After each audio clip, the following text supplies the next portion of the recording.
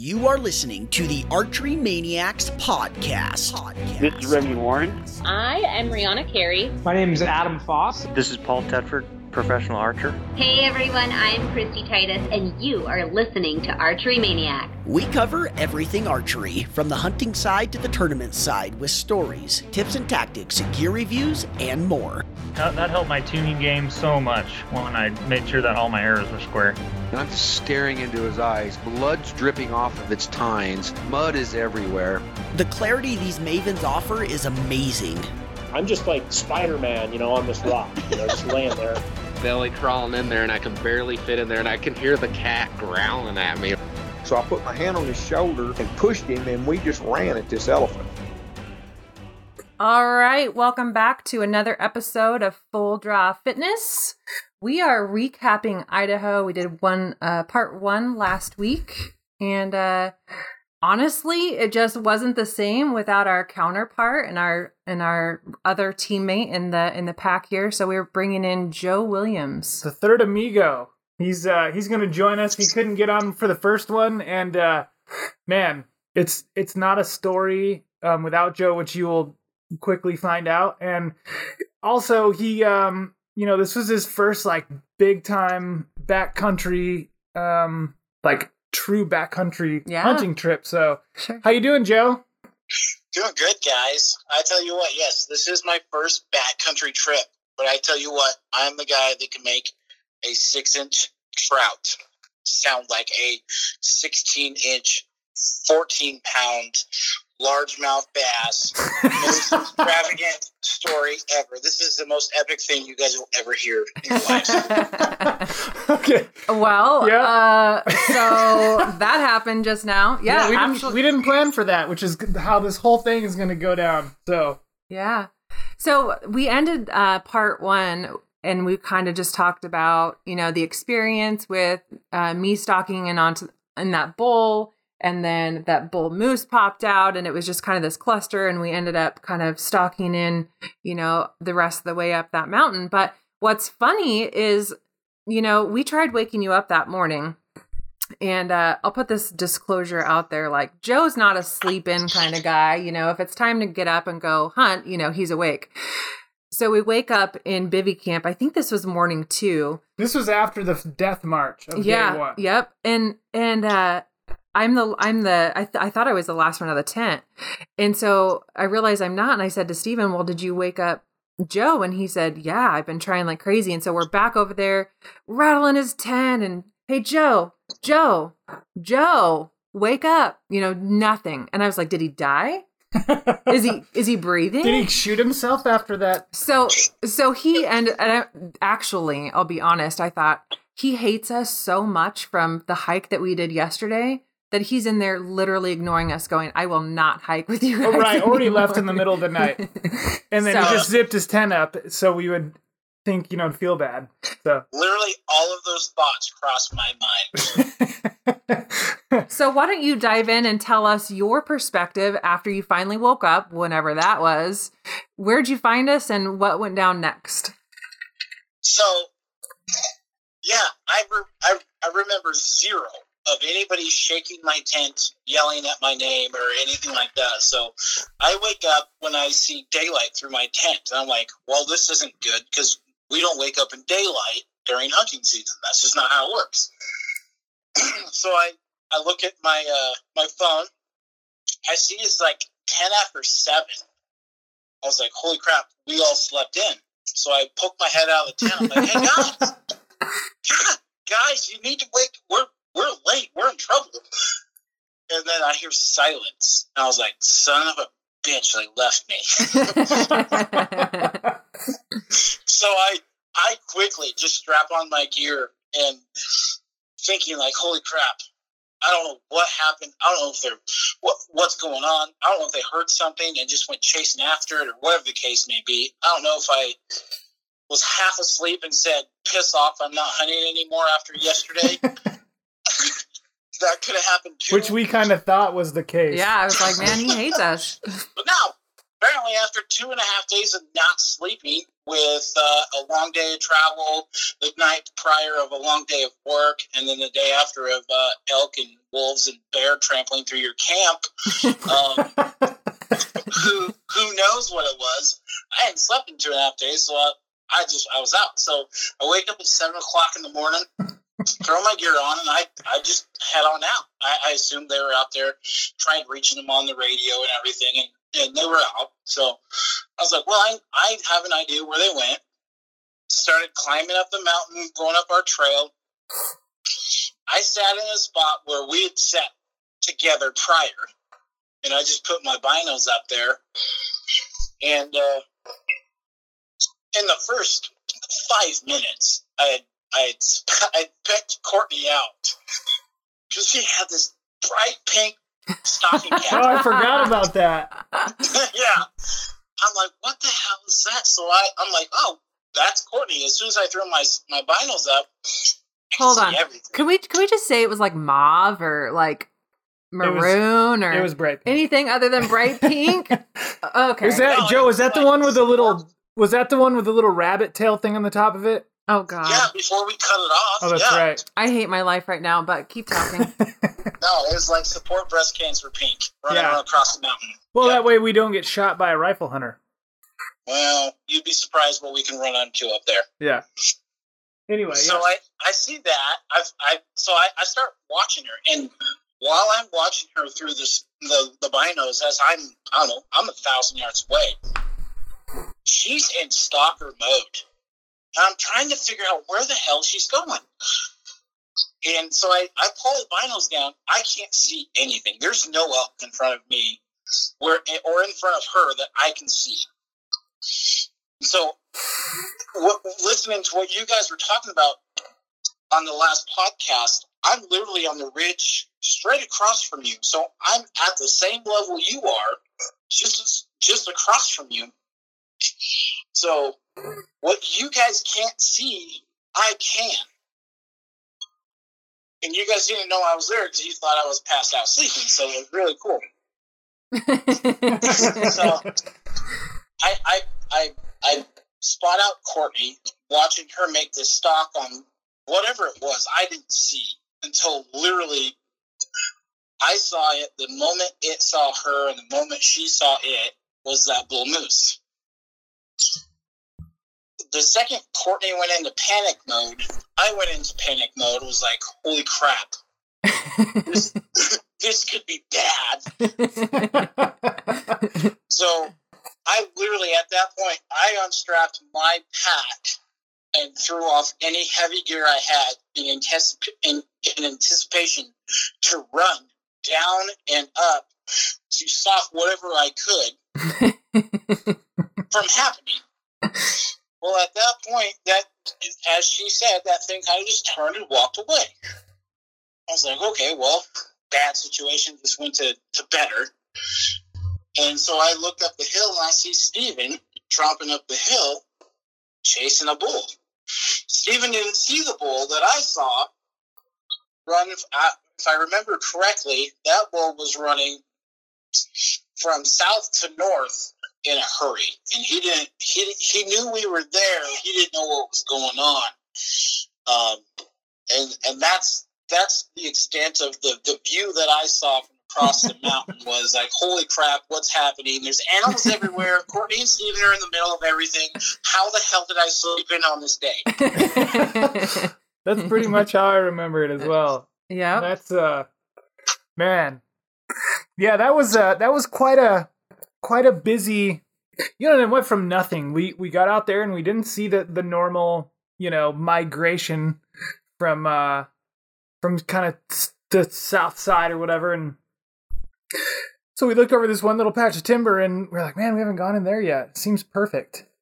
And then we kind of got up into a spot, and that's, where we left off last time and went from there. And, that bull that ended up coming up and running across like the top of me about 80, 90 yards up there wasn't even the bull that she saw. It was a smaller satellite bull. And until that monster up the hill, we say hill like it's some little hill. But, this death trap of a mountain. he bugles, and then we both lost our mind and was like, well, it'll probably only take 45 minutes to an hour to get up there. We might as well just go. Yeah. And that the fact that you say that, though, it's an hour and a half or a half hour and 45 minutes to get up there. For you guys to say that, to get 45 minutes, it's 400 yards. Yeah. At max to go that distance. But for the average human being, me, that's like 2 hours. It was, dude, we got up to a certain spot. So we get up. I made a couple calls and Court called back. And I was like, oh man, she's coming up. This is awesome. Because if my arm was twisted, I would have come back down, but I wanted to go up, and we talked about that saddle, I think, the day before anyway, and we're like, man, we need to get up to that saddle and whatever and see what's over in the other basin, just in case we want to, get out of this monster if we blow it out or whatever. And so we started up there. I think we both stopped in the middle and shed a couple layers or something and had a snack, and then we pounded up there, and right as we got into the timber, Court finds this series of beds, this whole bedding area, and this huge deadhead, literally in a freshly used bed. Mm-hmm. So the elk are, and you could tell. I mean, obviously, I'm not an elk expert, but it sure looked like a kill. It didn't look like a hunter kill. It looked like a predator kill. Yeah, you know what? I kind of wondered though, because when we were walking up there, I first saw like the scapula. Mm-hmm.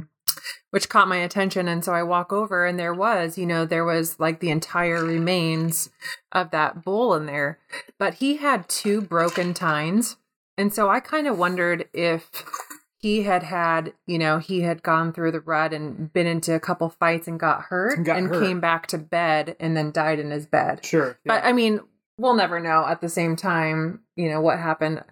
Typically, they don't die after being shot.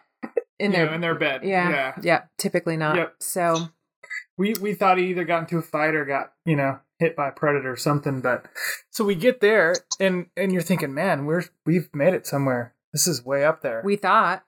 And we kept going and going and going and going and going. And I remember looking over a couple times at her, and it was getting so steep and we're so high, you're at 9,300 feet. And it was like 10 steps, breathe. Mm-hmm. 10 steps, breathe. Did you have any of those experiences, Joe? Me? No, I'm in the best shape ever. So I never got tired. So let's talk about your journey just a little bit. So, you had started working on training and kind of changed like an overhaul on your diet, went keto and lost a pretty decent amount of weight. So you went into this, maybe you can correct me if I'm wrong, but in better shape than you have been in a long time. Is that right? Oh yeah, no doubt about it. So I have a job where requires me. I sit in my truck and I travel a lot. So I run around the state of Oregon and part of the state of Washington. And I sell heavy equipment.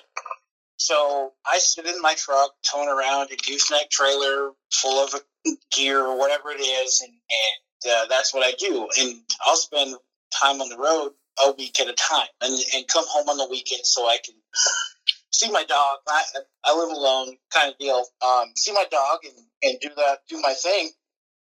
But I got into bad habits of making piss poor decisions on what I ate. And so living down in California at that point before I moved here, I got up to a good amount of weight where I was about 315 pounds. So in my whole life, I've been an athlete.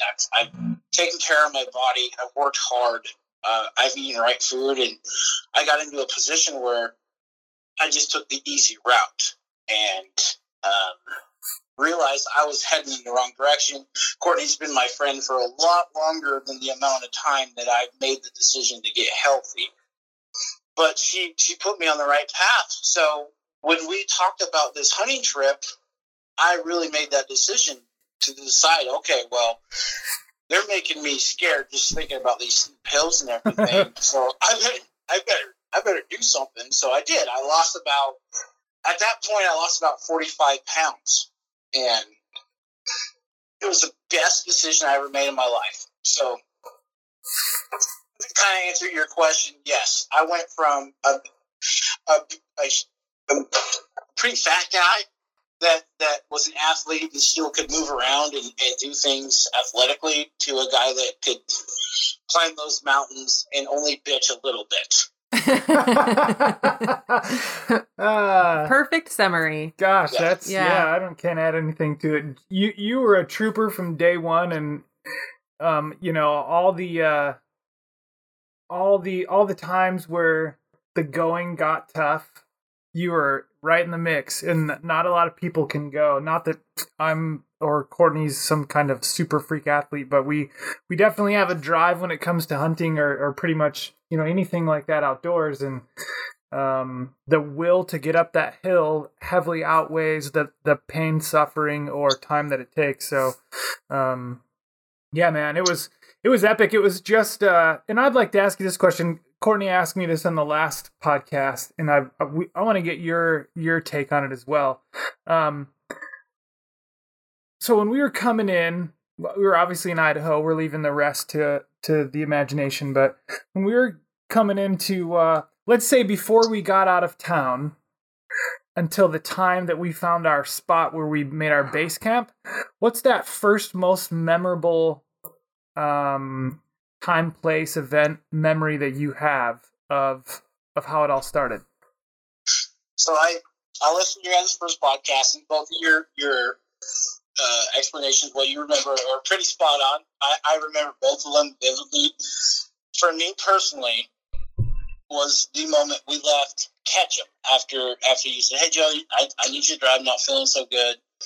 Hopped in the truck. We start driving up the mountain. We're seeing like elk crossing signs. I'm getting all excited, like, "Oh, this stuff looks really good. My fan ass can hike it. No problem. We're gonna kill some elk." As soon as we got into like the hunting area, and I saw the sheer cliffs and straight drop-offs, my heart dropped. And I realized I am in over my head. I am going to fake this till I make this, or I am going to fail miserably. And I remember, like, I must have portrayed it pretty good, because you guys didn't notice it, but I was panicking inside when we were driving up the road, when I saw those mountains. I wanted to cry. I was like, this is terrible. If there's, I've never seen anything like it. Those are the steepest things I've ever seen in my life, let alone hunting. But the fact that you two were so optimistic, I was on board the whole time. I went from sheer terror to, hell, I can do this. Yeah, that first bit of landscape was absolutely daunting. I mean, it was, and the one thing that I remember the most out of all of it was Courtney going, "How fit do you guys feel now?" And it was just radio silence, crickets for about the longest time. It was like walking 4 feet and considering it a mile. That was how long that silence was. We're like, "Oh my God, are you kidding me?" Yeah. You guys ever been in that position where your trainer is like, "Hey, how'd your workout go yesterday that I couldn't make it to?" You're like, "Oh, wait, great." But inside you're like, "I didn't go." That was me. Yeah. I'm not sure if I can relate, but I'm going to pretend that I can. Yeah. So inside it was like, "Oh yeah, I'm so ready." But or on the outside I was so ready. On the inside it was like, I don't know what to do. Oh my gosh. Yeah, man. So anyway, we I love the thought of just pulling into there for the first time and getting our driving through the creek and getting our base camp all set up and whatever, and then we talked about our first sleepless night, being trampled all night long by animals. Yeah, how'd you feel about that, Joe? What was that experience every like? Second of it. All of it. I literally, for the first time in my, I do not get scared. I'm not afraid of the dark. I'm not afraid of sleeping alone in the mountains. Nothing scares me, literally at all. That night, I was terrified. I slept 2 days. I slept with a loaded pistol in my hand, not knowing what was going to walk over the top of me. It was nuts. I've never experienced anything like that, being in the backcountry, being anywhere, not even that far off the grid. It was different. It was a different... Do I remember you saying the next morning that you thought it was a cougar, and then you thought it was 5 cougars? Yeah. Was that I think there might have been a cougar, or there might have been 5 cougars. Yeah. I think I said wolves. I was like, I could have swore I heard wolves, and I think it was 5 wolves. Pretty sure, and it made for a really dramatic story. Yeah. Pretty sure I got out of the tent and wrestled one. Yeah, that was a very interesting night. There was a lot of different foot sounds. Yeah, you could tell there was some elk, and then you could tell there was like a deer, maybe a small deer, and then there was some kind of slipper pillowcase style. Do you know what? That's what really bugged me. You're right. You could tell there were some heavy hoofed animals that walked through. Those ones, they didn't bug me at all. Like I'd wake up, I'd hear the noise, I'd be like, oh shit, there's a deer or there's an elk walking by. We're in the wrong freaking spot. Yeah. Or I heard a soft-footed something that like the hair stood up on the back of my neck while I was sleeping in my sleeping bag in my tent with a pistol in my hand. There's something sneaking around my tent and I don't like it. Yeah. Yep. I remember that clearly. I was not a huge fan, and it got worse on day 3 when we started finding the wolf crap in the trail. Yeah. Then I was really like, base camp doesn't sound that bad. The extra 4 miles of hiking before and after the hunt, I'm down for it. No big deal. It's a warm up and a cool down. But then you have to think, then you have to travel that entire distance and expose yourself to everything else out there in order to make that trip in the dark both ways. So it's like, all right, I'll just put on my pink hat and call it good. Your pink hat was awesome. So day, gosh, I'm not going to act like I know what day it was. One morning we get up and, every day except for the day after the death hike, up the side of the mountain, and we had to abort mission, and it got a little sketchy, a lot sketchy. You slept in that morning, and not by much, but, just enough to see the shenanigans going on the side of the hill. Yep. A couple days later, we got up, and Courtney's like, I'm just gonna hang out this morning. Just gonna take a little bit extra time. And you and I got up, and we had some breakfast and some coffee, and we walked out still in the dark, and we got to our normal glassing spot in the morning. And I remember it being pretty windy that morning. We kind of tucked in that kind of scrub brush and jack pines, and I hunkered down in a spot, and you were posted just in front of me. I mean, not even really down the hill, but, if there's a direction, I would say down. And, the tree that you were, or group of pines that you were sitting against was just to my left. Yep. And we were stealthy. We were real quiet. The wind was good, but it was blowing pretty good, and it was cold. And I remember sitting there, and I remember putting my hood up. And I was like, man, this would be a great time to move. If we see something, it'd be a great opportunity to move because nothing's going to hear us because of this wind. And I had this, so the same thing that happened on day 1, I had this sixth sense, something just told me to turn around. When I turned around, when I was sitting up there, when I peeled off from you guys and I saw that big bull, and then I radioed you guys and you guys came up, I had that same feeling. And this is probably 35, 40 minutes after we've been out there, maybe 30 minutes. And so I turned around and I looked how far? I think I ended up measuring it, but somewhere between 800 and 900 yards up that base of that mountain. And I remember thinking, man, everything in my body's telling me to turn around. So I turned around and I had to poke out from the trees, and there is this freaking biggest bull I'd ever seen in my life, which ends up being that same bull that I saw on day 1. So I'm like trying to be louder than the wind, but not too loud. to be a jackass and get your attention like, Joe, Joe, Joe, there is an absolute hog up this hill. And I don't hear you, and I don't hear you, and I don't hear you. So I tuck over, and you are looking bad. And I'm like, whoa, man. Hey, there's this bull. Look up there.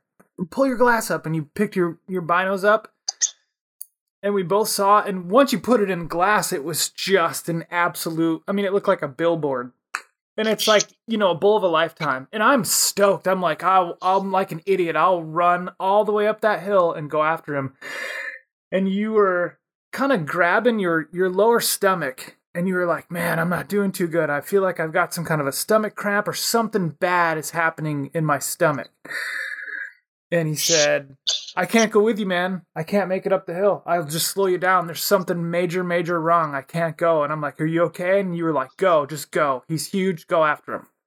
Yeah, that's it, man. I remember looking up in my binos, and like you said, that dude was 800 to 1,000 yards away, and his horns filled my fucking scope. Right. And I was like, literally, I'm looking through like all of my mind. I want to go up there. It's a hard hike. It's going to be tough. It's going to be long. It's going to be miserable. I want to go. Everything in me said, just tough it out and go. But there was this thing in my gut saying, you ain't going. Yeah. So right. Yeah. I told you. I'm like, bro, I am not going to be the guy that'll hold you back from that thing. Go get him. I wish you the best of luck. If you don't see me back here in an hour, I'm gone. I'm in town. And so off he went. He's like, okay, man, I hope you get to feeling better. So up he went, which is exactly what I wanted to do. Go get that guy. So I go ahead. And I pounded up there. And so most people don't know the rest of the story, so I'm trying not to give it away too much. But I pound up the hill, and it's a long, like we said, it's a long ways up there. And fast forward, I play the wind. I did what I feel was everything right. I mean, the thermals hadn't switched yet. There's no way he saw me. I mean, I used the terrain to my advantage. There's points where I couldn't even see him anymore because there's these knobs and whatever. So I get up within about 100 yards. And then I slow down. I let myself cool down a little bit because I got a little sweaty on the way up. I probably used a third of my wind checker, just making sure I was where I needed to be. And I got up close, and I got up close, and I got up close. And I remember glassing back down because I'm thinking like, man, it's fun to watch somebody scramble up a hill. And to watch, like, I've seen my buddies chasing mule deer and elk. And you're like, it's like a video game. Which way are they going to go in this? And so I'm looking down and I'm seeing if I can spot you, and you're not there anymore. So I'm like, man, hopefully he didn't get sick. And, we'd been purifying water and boiling water because we're right next to the stream or whatever. And it's, I can't imagine that anybody's got beaver fever or not, or drinking bad water. So I'm like, oh, man, maybe he just didn't boil his water very good or something. So long story short, I get up there, and all of a sudden, he's not there. I look over. His cows, which I didn't know he had, are running straight up of what I consider like a lunar surface, like the surface of the moon. And they're going straight up. That thing look exactly like the side of the moon if you were to look at it on a movie. It was so nasty. And so I'm thinking, why would... explain it any better. Yeah, why would they ever go straight up that instead of taking a game trail? It makes no sense. It just doesn't make sense. Not even an elk. And so when I get there, I don't see the bull. And then I see him probably 300 yards below them. And he's walking on a game trail. And I'm like, there's no way they winded me. And there's no way they saw me. And so I'm sitting there. And as I look down the basin a little bit more, there's 3 guys. And they're talking as loud as can be. They came from the north face of that slope. And they blew them out. So now I'm pissed. I walk up another 300-400 yards just to get away from them. Fast forward 20 minutes, I'm over there being pissed off, and all of a sudden this other giant bull comes running out from where they went back in. So I'm like, sweet, game on. They blew another bull out of there. I'm probably 400 feet from the top. I think I looked at Onyx Maps, and because I'd saved my offline maps, and I think that it said that I was at like 9,600, and that that crest was right at 10,000. And I said, man, if I bust butt, I can beat him. I can beat this elk. You know he's going to go up and over. At least that's what I told myself. So I bust over there. I never met up with him. And so now I'm like, dang, man, I'm going to try to make radio contact with Joe Court. So at that same time, you had come back to camp, and I had set the alarm on my Garmin, and I thought, okay, well, I'm going to get up at this time, and I'm actually going to hunt back up this hill behind camp into this little area. And I was like, I was watching it to a T. I was not getting out of my tent until it was like that hand moved straight up and down. And then I was like, okay, then it's time to go. Well, as I'm just getting ready to rock, you come into camp and you're like, man, I got something going on with my gut. I'm not feeling good. And I'm like looking at you going like, yeah, you're not good. Like, I don't know that I've ever heard you complain about anything before. So I definitely took that as like, okay, something, he's not just mad at us for all this hiking. He's not doing good. Mm-hmm. And so I instantly thought that, like, man, did you purify water good enough, and because we were using Sawyer bags and boiling stuff, and it should have been totally fine. But then you start thinking back to like, oh no, I hope you didn't get some parasite or something. And so you're not doing good. And then I'm like, okay, well, I can't just hike out of camp and go hunt. And it's funny because there's no reason that I stayed in camp that morning other than just this little feeling of, I'm going to just take it easy this morning. And looking back on the scenario and what ended up, going down, I'm so glad that little voice from wherever it came from decided to say, hey, just relax, just hang at camp just a little bit longer. So we decide, you and I kind of talk and try some different tricks and stuff, and it's getting worse and getting worse. And I remember finally looking at you and going, we got to go back to camp. If anything, we at least need to be at base camp, where you can be comfortable and try to get this, whatever the hell this is, managed. And if not, then we're going to go to the hospital, which ended up being like an hour and a half away. So you started making your way down to our base camp, and I kind of hiked up in there to radio Steven to get a hold of him. And I was like, I don't know how I'm going to be able to get a hold of him because none of us had been keeping our radios on, and especially Steven, his kind of likes to eat up batteries. And so he was concerned. Yeah, that was the scariest part, was knowing that we hadn't discussed on when to turn the radio on or when to turn it off, because we didn't plan on splitting up, Steven and I, and we planned on kind of just hanging out not too far from camp and doing our thing. And like you said, when I rolled into camp, things weren't right, and so kind of to back up a little bit from where you were left off, I tried. I was like, I'm just going to lay down in my tent and see if I can see if I can sleep this off, whatever it is. I didn't know what it was. I've never experienced it before, but it was obviously bad. So I tried laying down, side, stomach, back, whatever it could be, and it was not going away whatsoever. So I spent about 20 minutes, go to the bathroom, go drink water, boil water, drink water, eat food, whatever I could do. Nothing stayed down. Everything, I threw it up or it came out the bottom end, whatever the case may be, it was not staying down. Mm-hmm. And so that's when you said, okay, well, you better make your way back down to camp. I'll catch up to you. You went up to radio for Steven. And then that's where things kind of got a little hairy, was we didn't know who had a radio on and who didn't, and what the case may have been. Mm-hmm. Yeah, it definitely was. That was a moment for me where, you never really want to plan for that, that mishap or that emergency to happen. But, having some sort of a game plan on, if all hell breaks loose, a way of communicating. I mean, we're hours from any kind of service or any kind of communication. And so finding a way to just stay in touch when things do go down is pretty damn important. Yeah, really important. So yeah. And actually I had hiked up there and I think I stood there for maybe 10 minutes just going, there's really nothing else I can do. I can't just start making my way up this mountain and hope I run into him. You know, I'm just going to stand here with my radio. And honestly, like 10 minutes later, he's like, hey, anybody there? And I was like, holy crap.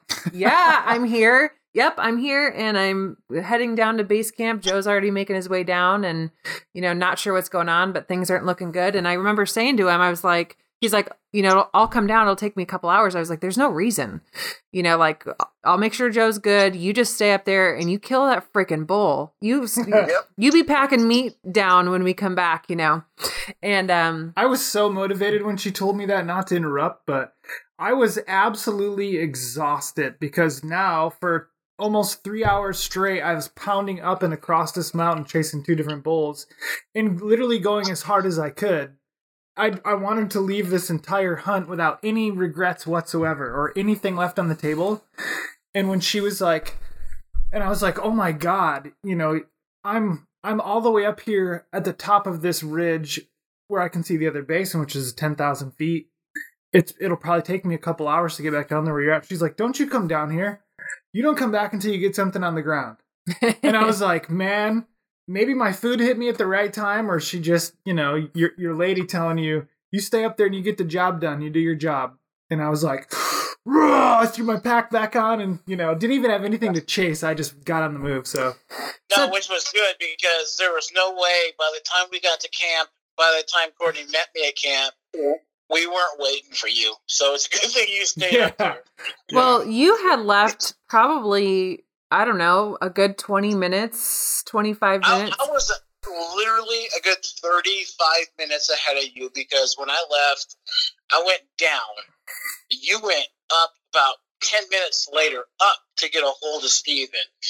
And then you went back into our bivvy camp to grab your stuff. Yeah. It took me so long to go those 2 miles.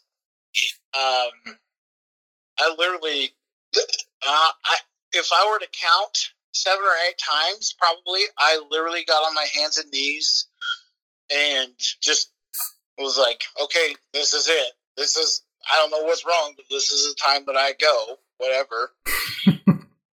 You know, I have to like, tensed up. I always try to like look at scenarios like from a multitude of different perspectives and directions. And I love you to death, but your misery for just a second could be pretty funny. If you think about like you crawl, hold on, let me finish. If you think about that being in that scenario again and like crawl, like, you know, you're like a manly dude, but you're like crawling in the middle of the wilderness out of this thing. Just imagine seeing like a hiker or something, you know, like walking through there like, hey man, what's up? This big dude camoed out. He could probably kill you with his bare hands, crawling out like a wounded animal out of the. I mean, not funny, but kind of funny. Yeah, no, I was waiting for somebody to come walking, or we're the only idiots that walked up there. Everybody else had freaking horses and mules. So I'm waiting for some guy to come by on a horse and see me on my hands and knees in misery. Like I'm waiting for John Wayne to be like, "Hey, you're a bitch" or whatever, or a guy to pick me up and take me back down the mountain. No, nobody showed up. No John Wayne, huh? No, I wish, man. I walked the whole freaking time back to camp and get down there. I'm like, okay, give me some time. I'm going to, whatever this is, it'll go away. There is nothing in the world, nothing I would leave camp for to go to the freaking hospital. I don't go to the hospital for anything, ever. I don't I don't go to a doctor on a regular basis. I don't go nothing ever. Let alone leave where we're at to go for a 2-hour drive in misery. So, to go to a hospital. But ladies, he does brush his teeth and bathe regularly, so that's really, really good to know. Yeah. So we get down there and I see you and I'm like, hey buddy, you know, if you just got to fart real bad, I'm going to be pretty disappointed right now because this is about to blow out an entire day of elk hunting. I remember looking at you and saying, like, I know that's a joke, but I hope that's what this is. So I tried. Is this how I'd go out into my corner of the woods. I'm like, this has got to fix it. And like, nope, it didn't fix it. Or No. I'd burp and like, nope, that didn't fix it. Yep. So I don't have to convince you much more. We get you in the truck and start heading out of there. And I remember that moment I looked at you and I said, all right, buddy, I'm driving your big old Chevy truck. And I said, am I driving really cautious and avoiding the bumps, or are we having a baby right now? And you're like, drive fast. We're having a baby. And I've never, I mean, I can't say I broke any laws, but I definitely pushed the limits on getting us to town. And of course, there's a freaking, this town has more people in it that have ever been there in the history of this town. And this one day, there's a parade. What was that parade? Like 20 miles freaking long. There's this bike competition going on. And I mean, I've got flashers on. I've got this cop waving me through so we can get to the emergency room. And it was like, is this really happening? Steven's like a Labor Day parade or something like that, I think it was. I'm like, Steven's up there killing a monster bull, and we're like Dumb and Dumber in this town right now. Well, I'm literally, like, anybody that saw us drive through that town, I don't cry, I don't wince, I don't show pain. I'm literally in my passenger seat in my truck, sucking your thumb, trying not to pass out. Like that's as far as this pain went. Is like I was in and out of like consciousness, and I know Courtney's driving my 70,000 truck 80 miles an hour on a gravel road with bicyclists next to us.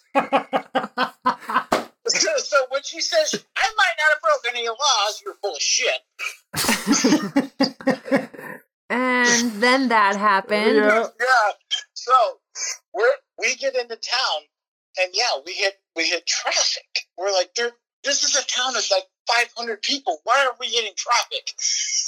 And I had no energy to get mad, but sure as shit, Courtney did. She was mad. She rolled the window down, was yelling at anybody and everybody that was in front of us. This is great. I haven't heard this part of the story. No, this is the best part. This is when you know you're hunting with your best friends ever. Yeah. Because they will say anything and do anything to take care of you. Well, the real struggle came when you were like literally almost passing out, you know, and I just kept thinking he's going to be out cold. And then what do I do? You know what I mean? So you can't carry my fat ass out of the truck. Fear for me really sat in when you were just like, you know, you were in pain and that was hard enough to see, but then it went from like pain to like he's going down, like he's out, you know. So why don't we fast forward to the part where you tell us about what happened next? So we finally get through the town with the help of the officer. We went through some barricades, and the officer was like, "Hey, you can't drive through here." We're like, "The hell we can't. We need to get to the hospital." He's like, "Oh yeah, okay, go this way." And bomb through town, get through it, get to the hospital. Court drops me off. I walk into the ER. She says, "I'm going to find a place to park your big ass truck."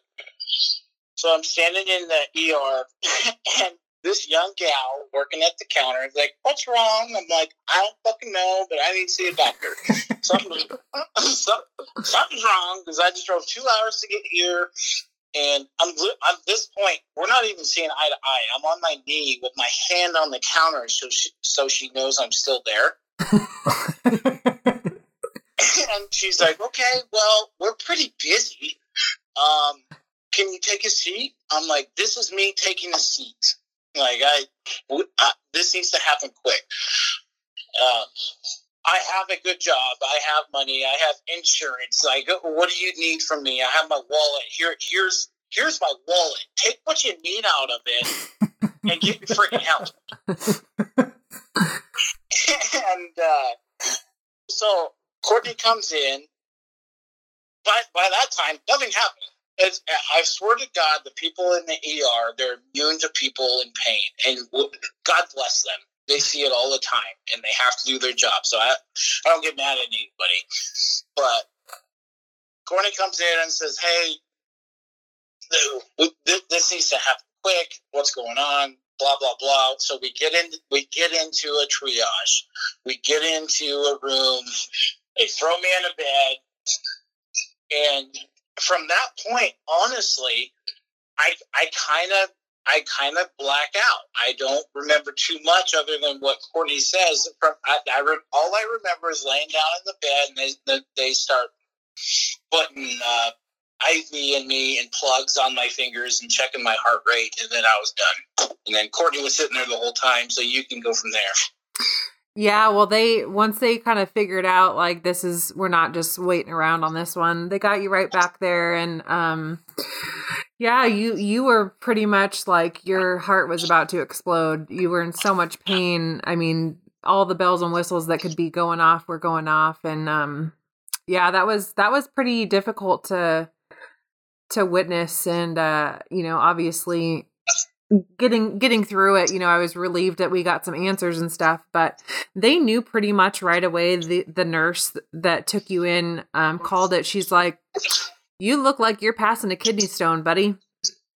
And she said, this is arguably the closest experience that you can ever have to giving birth, to the pains that a woman would go through during labor. And it was very apparent, what was going on. So they wheeled you in for a CT scan, like ASTAT, and got you in there and got you taken care of. And sure enough, it ended up being a kidney stone. And actually you had almost completely passed it by the time we had got there. Yeah, almost passed it by the time we got there. So it was literally went through from the hike into camp to the drive into the town to the time waiting in the hospital to the time in the bed where they actually gave me some drugs to help the pain. Because by the time they hooked me up to the machines, they saw the pain level. Obviously, they saw, okay, this guy's not just here because he's an idiot. So they started pumping me full of stuff to help that pain.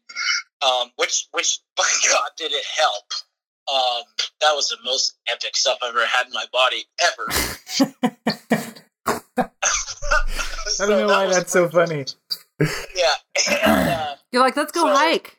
Yeah, but we get done and we start. And so I remember the pain subsided. They'd done the stuff for the pain, but obviously nothing had passed at that time. So this whole time we're thinking, oh, is this an appendix? Did the appendix burst or gallstone or gallbladder or whatever that they say happened? So that all those bad things are running through our heads of, is this a dire situation?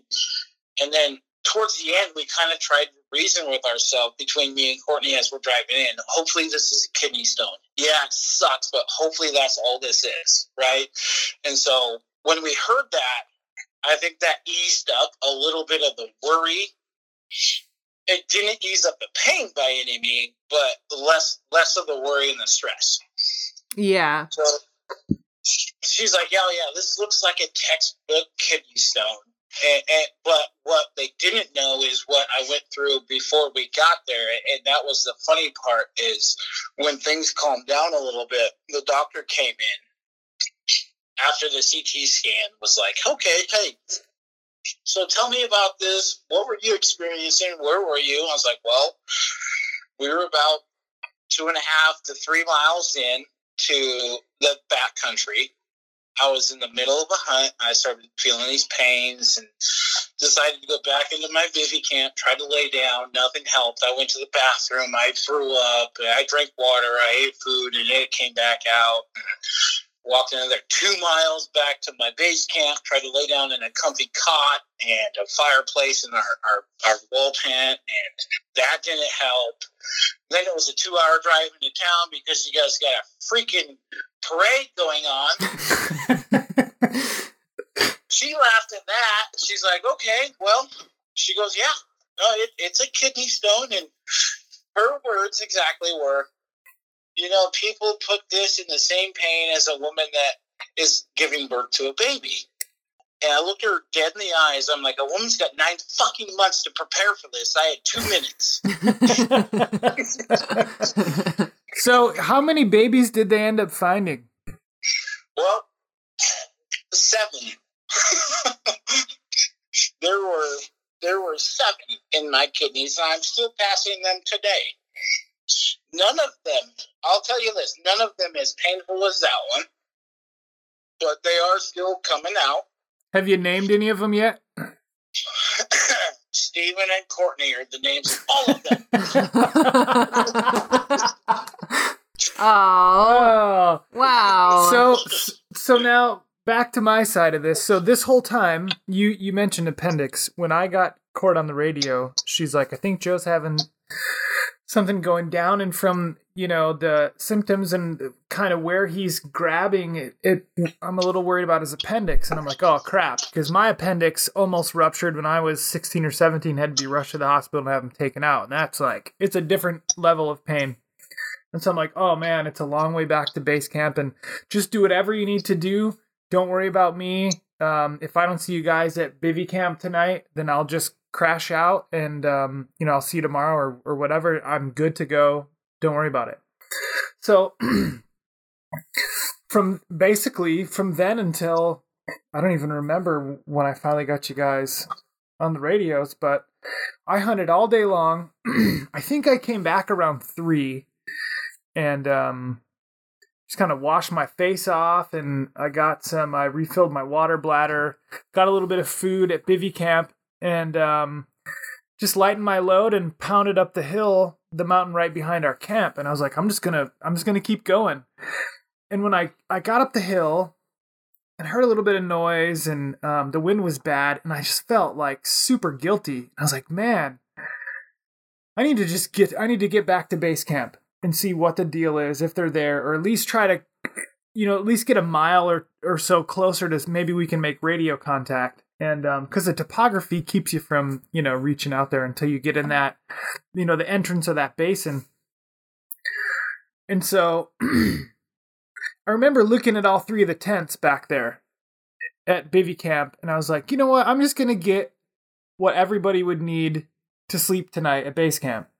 And so I grabbed sleeping bags, like your puffy jacket, my sleeping bag, sleeping pads, whatever we needed, right? Threw it in my pack, and just started heading down the trail. And I think I got probably like 20 minutes down the trail, and I just, every 5 minutes I would hit the radio, and then Courtney's like, hey. I'm like, holy cow, you know, hey, what's happening? What's going on? And well, we had got back to base camp, and I noticed that you weren't there, and I was like, great. So, you know, it's hard to leave somebody out so far from anything. You know, 9 times out of 10, nothing's going to go wrong. But, you know, in a situation where you need somebody else with you, or something happens, you have no communication, no way of, you know, letting anybody know or having any help or anything like that. So we pulled in, and I think it was like almost 6 o'clock or 5:45 or something like that. And I was like, Steven's not here. I'm going back up. I've got to go, you know, check in with him and figure out what's going on. And I remember having that conversation with you. I need to go up and get Steven. I was like, let's get him on the radio. But right now, I feel really good due to the morphine going through my system. I'll go with you. And like right as we had to make that decision, he was like, hey. And I'm like, yes. Awesome. I'm like, oh man, I'm so glad to get you guys on the radio. I grabbed, you know, literally as much as my pack can hold with our stuff just to be comfortable tonight at base camp, you know, to sleep in or whatever. And she's like, how far down the trail are you? But it was really broken up. And I'm like, if you can hear me, stay there at base camp, and I'll see you guys in however long it takes me to get back, you know? And by that time, and I was hiking at a pretty decent pace. I mean, that whole time we were there, I was on some kind of speed hiking thing for some reason. But man, as soon as I had radio contact with you guys, I just started power hiking back. And I remember thinking that it took us, I don't even remember what the numbers were, but it took us a certain amount of time to get there and back the couple times we'd hiked it before. And I was like, I'm going to beat it by 10 minutes. And then I'm like, wait a second. There's nobody back here to help me when I break my ankle from trying to hike too fast. So maybe I shouldn't do that. And I remember walking down that road behind camp and seeing you guys, and Courtney kind of came out to meet me, and it was just awesome to see you guys and see, because I still had no idea. And I had an epic day of hunting. Then I wanted to. I was so excited. I wanted to share that, but I wanted to know what was happening with you guys too. So as we're standing there, of course, my moose is back in camp. So I have my camera out. And I'm taking a video of this moose. And in the background of that video, as I'm standing there, you hear, "It came out!" And sure enough, Joe delivered as soon as we got back to camp. Yeah, so technically right now I'm $5,000 out of pocket for a ER visit for a kidney stone. When I could have just manned up, stuck out in camp, just passed the son of a bitch. And that thing did. We stuck out. We were sitting in camp, and the first pee I took when we got back to camp after all the hospital and all that crap, that thing came out. And I remember sitting in Courtney. We were at the pharmacy there in Idaho, in Ketchum, Idaho. Told Courtney, the doctor gave me a prescription to go get some pain pills and some stuff to help with the pain and stuff. She was really cool. She's like, "Hey, you're going to be in the backcountry. I recommend you get a hotel for a couple days. I know you're not going to, so here, go get this stuff. It'll help. And then get some Tylenol and stuff like that to help with the pain and everything." So I was like, "Hey, while I'm waiting for my prescription, Courtney, can you go grab this stuff for me?" So she grabs some Tylenol and some ibuprofen and everything like that. We had originally already planned and had in our packs and stuff, but we went and got some potent stuff. And I remember Courtney's like, "Hey, I got everything." And I got me some chapstick. I was like, "Oh, congratulations." And as I said that, I was like, "Holy crap." Oh, and I looked at her and was like, "I think I just felt it." She's like, "What do you mean?" I'm like, "I think I just felt a kidney stone like go through into my man parts." And she's like, "Oh, okay." He's like, kind of like this baffled look on my face. So nothing happened between the pharmacy and when we got back to camp. So the doctor gave me this little filter thing to pee into. So when we got back to camp, I was like, "This could be interesting. I'm going to use it." And typically I'm not the guy to follow any doctor's instructions, but I thought it'd be really cool. So for the first time in my life, it really paid off. I went and peed into this little, it's a funnel / with a filter on the bottom of it. So I peed into it, and by God, that kidney stone came out. It's the most disgusting thing you'd ever look at in your entire life. It looks like a little goat head or a thorn that just came out of your penis, and it's excruciating. But it came out, and it's in the end of this filter, and as Courtney's making her video, it's really funny because, like she said, you can hear me in the background. It came out. So we all come looking over this thing, like, really, it's that little thing that made a big guy like you cry like a little girl? And that's when I realized that I'm not as tough as I thought I was. Moral of the story, Joe's really not that tough. Yeah, no, I'm not that tough, apparently. I'm going to be honest with you, though. It really wasn't that small. It was pretty big. And it was definitely not what I anticipated seeing. You know, so it was pretty weird. And you want to shake it around. You want to move it for some reason. Yeah. Just shake it around a little bit and just see it move. And so where is your kidney stone now? Do you have like a little like case for it that you like put it on your wall or? It's funny you ask because it's still in the baggie with the filter in my garage with my hunting gear because I've yet to go to the doctor like I was supposed to. Weird.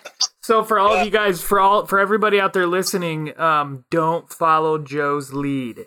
Yeah, don't. Go to the doctor. It'll save you a lot of pain. Yeah, so that ended up working out, as good as it could work out. And I ended up getting back to camp and kind of unloading everything. And we just had, that that night, that was probably like day 4 or 5 or something. I don't remember, but we had hunted really hard up to that point. And so, you know, we have good gear, you know, high-end gear for bivvy camping, but I don't care who you are or where you're, you know, like spiked out at. It's not really that comfortable. You don't really sleep that well. So getting back to base camp, you know, with the wall tent and the wood stove and, you know, comfy cots and everything, it was nice to have the idea of sleeping there for the night and then getting back after the next morning. But we just had a really nice big fire and just a good, relaxing, fun evening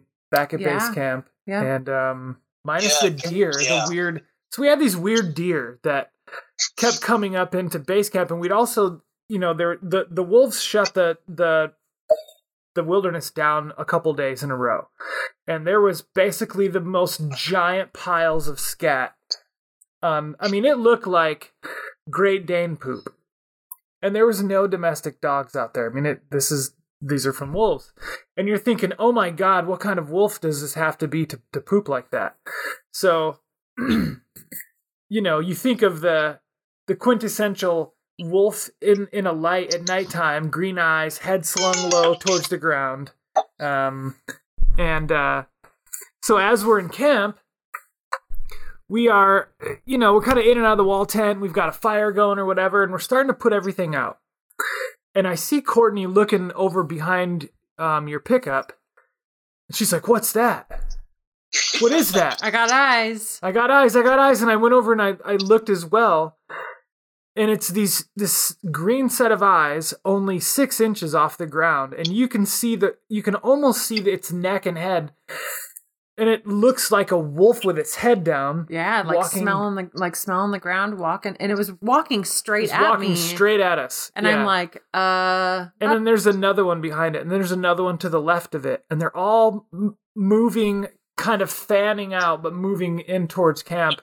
And so I grabbed my pistol. I've got 1,000 lumen flashlight that attaches to my pistol, and I lit that thing up, and it's these freaking deer walking like idiots with their heads down, like they're. Do you want in the tent? Right. I mean, am I standing in your way? It was super weird. And so 3 or 4 times I went outside of the tent to do something in the cook tent, and they're sleeping under the day shade right next to our tent. They're laying there. And so they blow out of there like a grouse that waits until you're just about to step on them. I hate grouse. And it's like, and it makes you pee a little bit, right? So now your hunting clothes smell. So I'm not sure why they come in. And so we're thinking, and I remember asking Court, is there something even nastier out there that are causing the deer to want to sleep in our tent? Like, right. should we be on notice or anyway? So, that was a legit question. Is like, why are they literally? Because even through the night, they weren't 10 yards from our tent. Oh no! The entire time. I mean, 10 yards would have been the farthest they ever got from the tent for sure. Just imagine getting out of your tent in like a sleeping haze with no flashlight and walking up onto one of them sleeping and just about pee on it. And they blow out of there like. I'm like why did you wait until I was almost standing on you? Come on, you're prey. You're the buffet. And how are you still alive if you're this dumb? So I think that this is gonna take a part 3, Joe. I think that we're at an hour now. I think this is a pretty good spot to cut this one. So can we get you on for part 3? Because we might not even get it done in 3 parts. I think we will, but I definitely want to talk about Joe's experience, how he felt physically, the day he wanted to tell us both to fly a kite. Yeah. I want to talk about that story. Okay. But really just dive into how you felt, what you were capable of doing this year that, you said that you wouldn't have been able to do, in previous years, and just kind of dive into the physical aspect, as well as kind of touch on some of the other hunting experiences that we had. Yeah, that'd be great. Yeah, so to recap on that, so for me to answer your question, that's one part of me literally the entire time. I want to cuss you out the whole time for 1 hour. I want to cuss you guys out for that hike. So part 3 will just be one that we don't air. Yeah. Yeah. Make sure it's rated explicit and nobody can listen to it. And then part 4, we can get back to normal schedule. Okay. Sounds good. So, Joe, if people want to reach out and pat you on the back and tell you what a baby you are for not being able to pass it without going to the ER, where can they find you? Oh, hell, I don't know, Facebook or Instagram, Joe Willie _13, I think it is. Or I don't know. I don't get on social media too much. I just do my thing, man. I work my ass off every day. I go hunting, I fish, and I play golf. And I'm a normal guy. I don't get paid to do this. Nobody pays me to go hunting. Nobody pays me to use their gear. I pay my own money. I have quality gear, and it's money out of my own pocket. Everything I have. So I was actually just talking about all of the gorgeous single women who wanted to get in touch with you. Yeah. Well, we know where they can't find you, and that's at the doctor's office. Yeah. So don't let me find my Instagram thing. So Joe _13. Oh, look how motivated he is now. That's perfect. Yeah, no. I am single, I am disease-free, and I make good money. So And that happened also. And he's only got a couple babies, which he passed himself. So and they're named Courtney and Steven. Yeah. So. Yeah. So no, you guys are my best buddies. It's been awesome, and I look forward to the next podcast wherever I am for work. I live in hotels, so this will. I definitely will make time to make this happen. Awesome. Sounds good. So for you guys listening, be sure to leave a review, and subscribe if you haven't already. Steven, where can they reach you if they want to talk stuff? If you have stuff that you want to talk about. If you have stuff, reach Steven. If you have questions, reach me. If you have complaints, reach Courtney. And if you have something to give away, you can reach Joe, not at the doctor's office. Instagram is huntfit_08, Stephen Don at for Facebook. And I'm thinking about so much more that I wish we had time to talk about today. So slightly. Anyway, elevationfitnesstraining.com, Elevation Fitness Training, Instagram and Facebook. Yeah. And Courtney is Her Outdoor Journey. That's right. So we really appreciate you guys tuning in, following along. We're not going to try to drag this thing out to multiple parts, but we see a lot of squirrels, and we chase butterflies when they fly in front of us. And if you don't like that, then I'm sorry, but that's just how it works. So sometimes it gets crazy. That's right. Anyway, thanks for tuning in. We'll see you guys next time. Joe's going to be there, right? Yes, sir. I will. Okay, and thank you, Joe, for joining us on short notice. And he had no idea this was coming. We just put him on the spot. And I actually said, Joe, what are you doing in 20 minutes? You want to be on the podcast? And before he even got to answer, I said, it doesn't matter if you want to be on the podcast. You're going to be. And he's like, all right, should I call you or do you want to call me? That's literally exactly the words that went down. It's like, I don't care what your answer is. We're going to call you in 20 minutes. So I was like, give me 25. Perfect. Cool. So thanks for tuning in. Joe, thanks for being on the podcast, and we will check you guys next time. Have a good week. Bet. Thank you for tuning into the show. It means a lot to us. But seriously, though, I really appreciate your ear. And it would mean the world to me if you would rate our podcast. If you didn't like it, 1 star it. But if you did, a 5 is even better. Don't forget to comment, like, share, and hit that subscribe button. Thanks again for tuning into the show. Some other podcasts that you should definitely check out are Eastman Elevating with Brian and Barney, and Hunt Harvest Health with Ryan and Hillary Lampers. And a special thanks to Maven Optics, Six Sight Gear, Dark Energy Tech, Shield Mountain Outdoors, The Outdoor Insiders, Iron Mind Hunting, Valkyrie Archery, and Gannett Ridge Sporting Equipment.